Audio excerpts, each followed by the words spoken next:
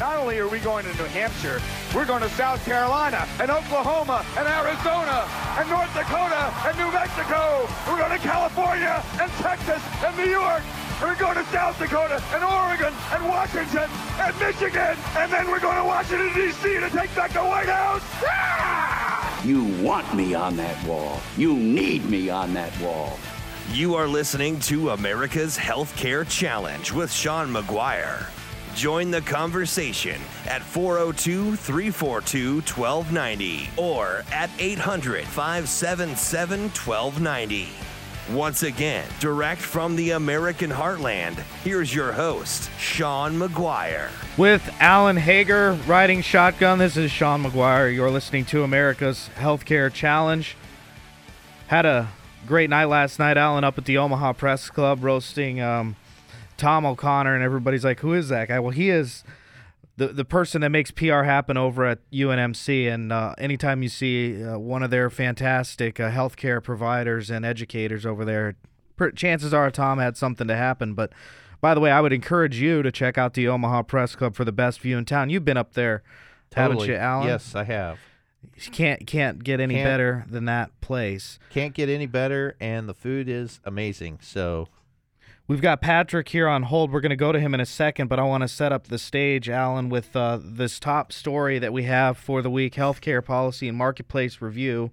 Interesting blog. Just stumbled across it this week on the wires, but this came out on Monday, the 1st, the day after the open enrollment ended. Why the 2016 open enrollment stalled. The big unwritten story about Obamacare, how unaffordable it is for the working and middle class. And I sent that over to you to check out. Did you get a chance to look at that story? Yes, I did, and it was very interesting because what the whole in a real quick nutshell is, it's, they promised us 30 million people would sign up. Well, that's not actually happened. It's more like about 11, and they talk about why haven't so many people been signing up for it, and it has to do with the cost, as well as and people are willing to pay the penalties associated with it because they're not that heavy-handed yet.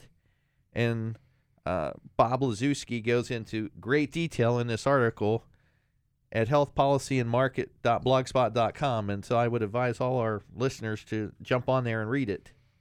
Yes, and the reason that caught my attention was he put in through healthcare.gov, and he cites it here, and he uses examples of several cities, but Omaha was one of them.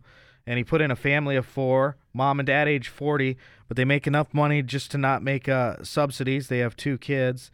And in Omaha, Nebraska, the cheapest bronze plan was $725 a month with a $12,900 deductible and out-of-pocket maximum. That's for the bronze HSA plan. If that's too Spartan for you, you can upgrade to the silver plan and only pay $926 a month with the $7,000. Who the hell has that type of money laying around to buy insurance? I know I don't. Eugene, Oregon is cheaper, actually. Their lowest was $660, but it was a $10,000 deductible, $12,700 out of pocket. So we're starting to see a trend develop here, Alan. Yeah. And it looks like we have a caller on the phone. Patrick, thanks for taking the time to call into America's Healthcare Challenge, 402-342-1290. By the way, we do have a line open, but you wanted to share some information with us, Patrick. Yeah, Sean and Alan, interesting topic. I'll try and keep to the facts here. I was in the business for 31 years. Independent agent. I can name these companies. I'm now retired, but when I was putting business to the New York Life, the John Hancock and the Prudential, they literally stopped selling health insurance because they were losing many, many millions of dollars. And they were raising their rates 12, 13, 14% a year. Now, this is the real world. In other words, they were charging higher premiums every year to the rate of 3 or 4 times the consumer price index, which was 3 to 4 points. They were not making any money. They were losing, okay? Now, those are selfish, self-centered insurance companies.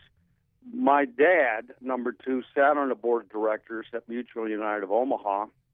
At one time, they were the largest health insurance company in the world. okay, in the world.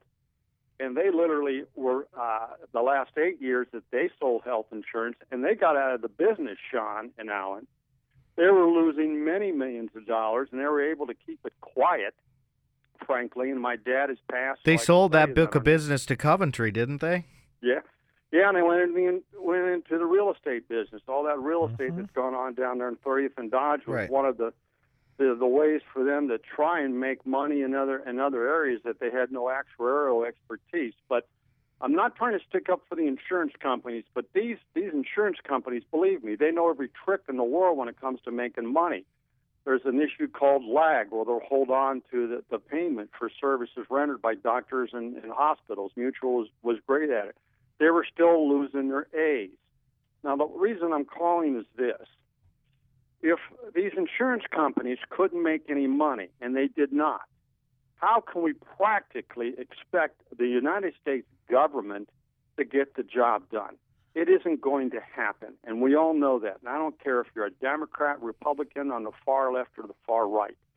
One solution, maybe it should be on the table, it's not going to solve everything, but it would help, would be for people to do the following. Be able to write their premiums off, just like you do on the interest on your home, okay, for your mortgage, and on any health expenses that they may have, possibly writing them all off so you could get by. But I'd take one example, and the nuns would throw this out. I appreciate your patience here, but I'm not exaggerating on anything I've said. I dislocated my finger 2 years ago. I went to the med center. They popped it back in, and you know what my bill was? And I've got it to prove it. What was it? A little over $10,000. Okay? It was dislocated in two places. They didn't put a cast. They popped it back, put a couple needles in me, and I've got the bill to show it. This is what's going on out there. And the system is it's broken. It's out of control. And frankly, I was in the game for 31 years. I don't have all the answers. Well, and the thing is, if you don't pay, then you get shipped out to collections immediately, too. Very good. You ruin your credit, and you look bad on paper. So, like I said, this isn't going to solve it all, but if you could write those doggone premiums off, write your health insurance cost off, it may give us a little bit of relief. Yeah, I know the federal government isn't going to get that money in your taxes. You know what? I don't care, personally. That's good, okay? So think of it that way. So I'm not calling to solve the problem. I'm looking at it realistically. But that's what's going on in the business world. They're not making any money. They didn't for a long time. Mutual United of Omaha, and I dare them to challenge me, over the last decade, has lowered their employee base by 25%. Right. Main reason because they went out of the health game. It ain't Wild Kingdom anymore and Merlin Perkins, okay? They couldn't make it. And I guess I'm being redundant and repetitive, but bear with me. How in God's name does any thinking person think that the government is going to solve the problem? Well, Patrick, just look at the VA system. And how broken is that? I mean, the government can't do anything right. Yeah, look at Medicare and Medicaid payments. Yeah. We're going into debt there. And I'm a strong capitalist, but I don't like caps and balances. But perhaps someone back in D.C., which is broken badly, needs to consider putting some sort of a cap on what I hate to say it, nobody's going to like it, what these doctors and hospitals can charge. And that'll frankly put a lot of them out of business, but it may slow it down a little bit. But it's a very serious problem, and I haven't met anybody yet that's sharp enough to know how to fix it.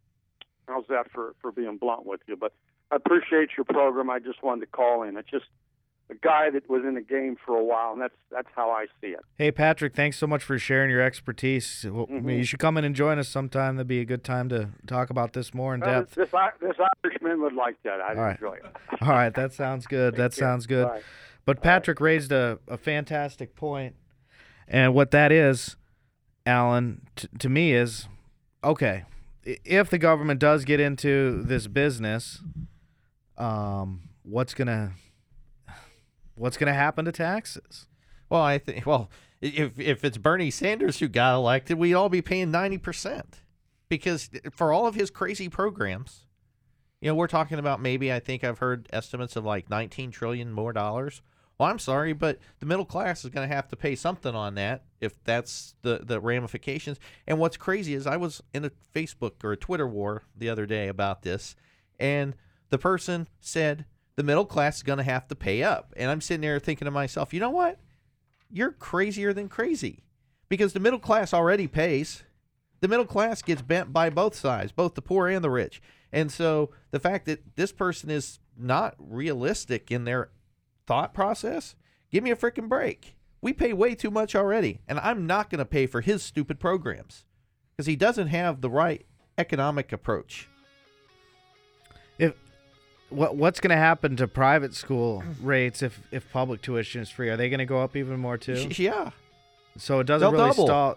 doesn't stop the student loan problem. No, because they'll still go to private school. There will still people wanting to go to Harvard and Yale and Tiffin University and all of these private schools. So, it doesn't do anything about the for-profit institutions either that are preying on the poor. Right. Hey, much more to talk about here on America's Healthcare Challenge. Coming up on the second half of the program, we're going to debate whether or not these drug companies should be able to advertise. I can't stand what, this is a Super Bowl. Over or under, Alan, how many drug ads are there going to be during the game? I'm willing to say 10. Yeah. So that and much more of your calls when we come back. 402-342-1290. Back right after this.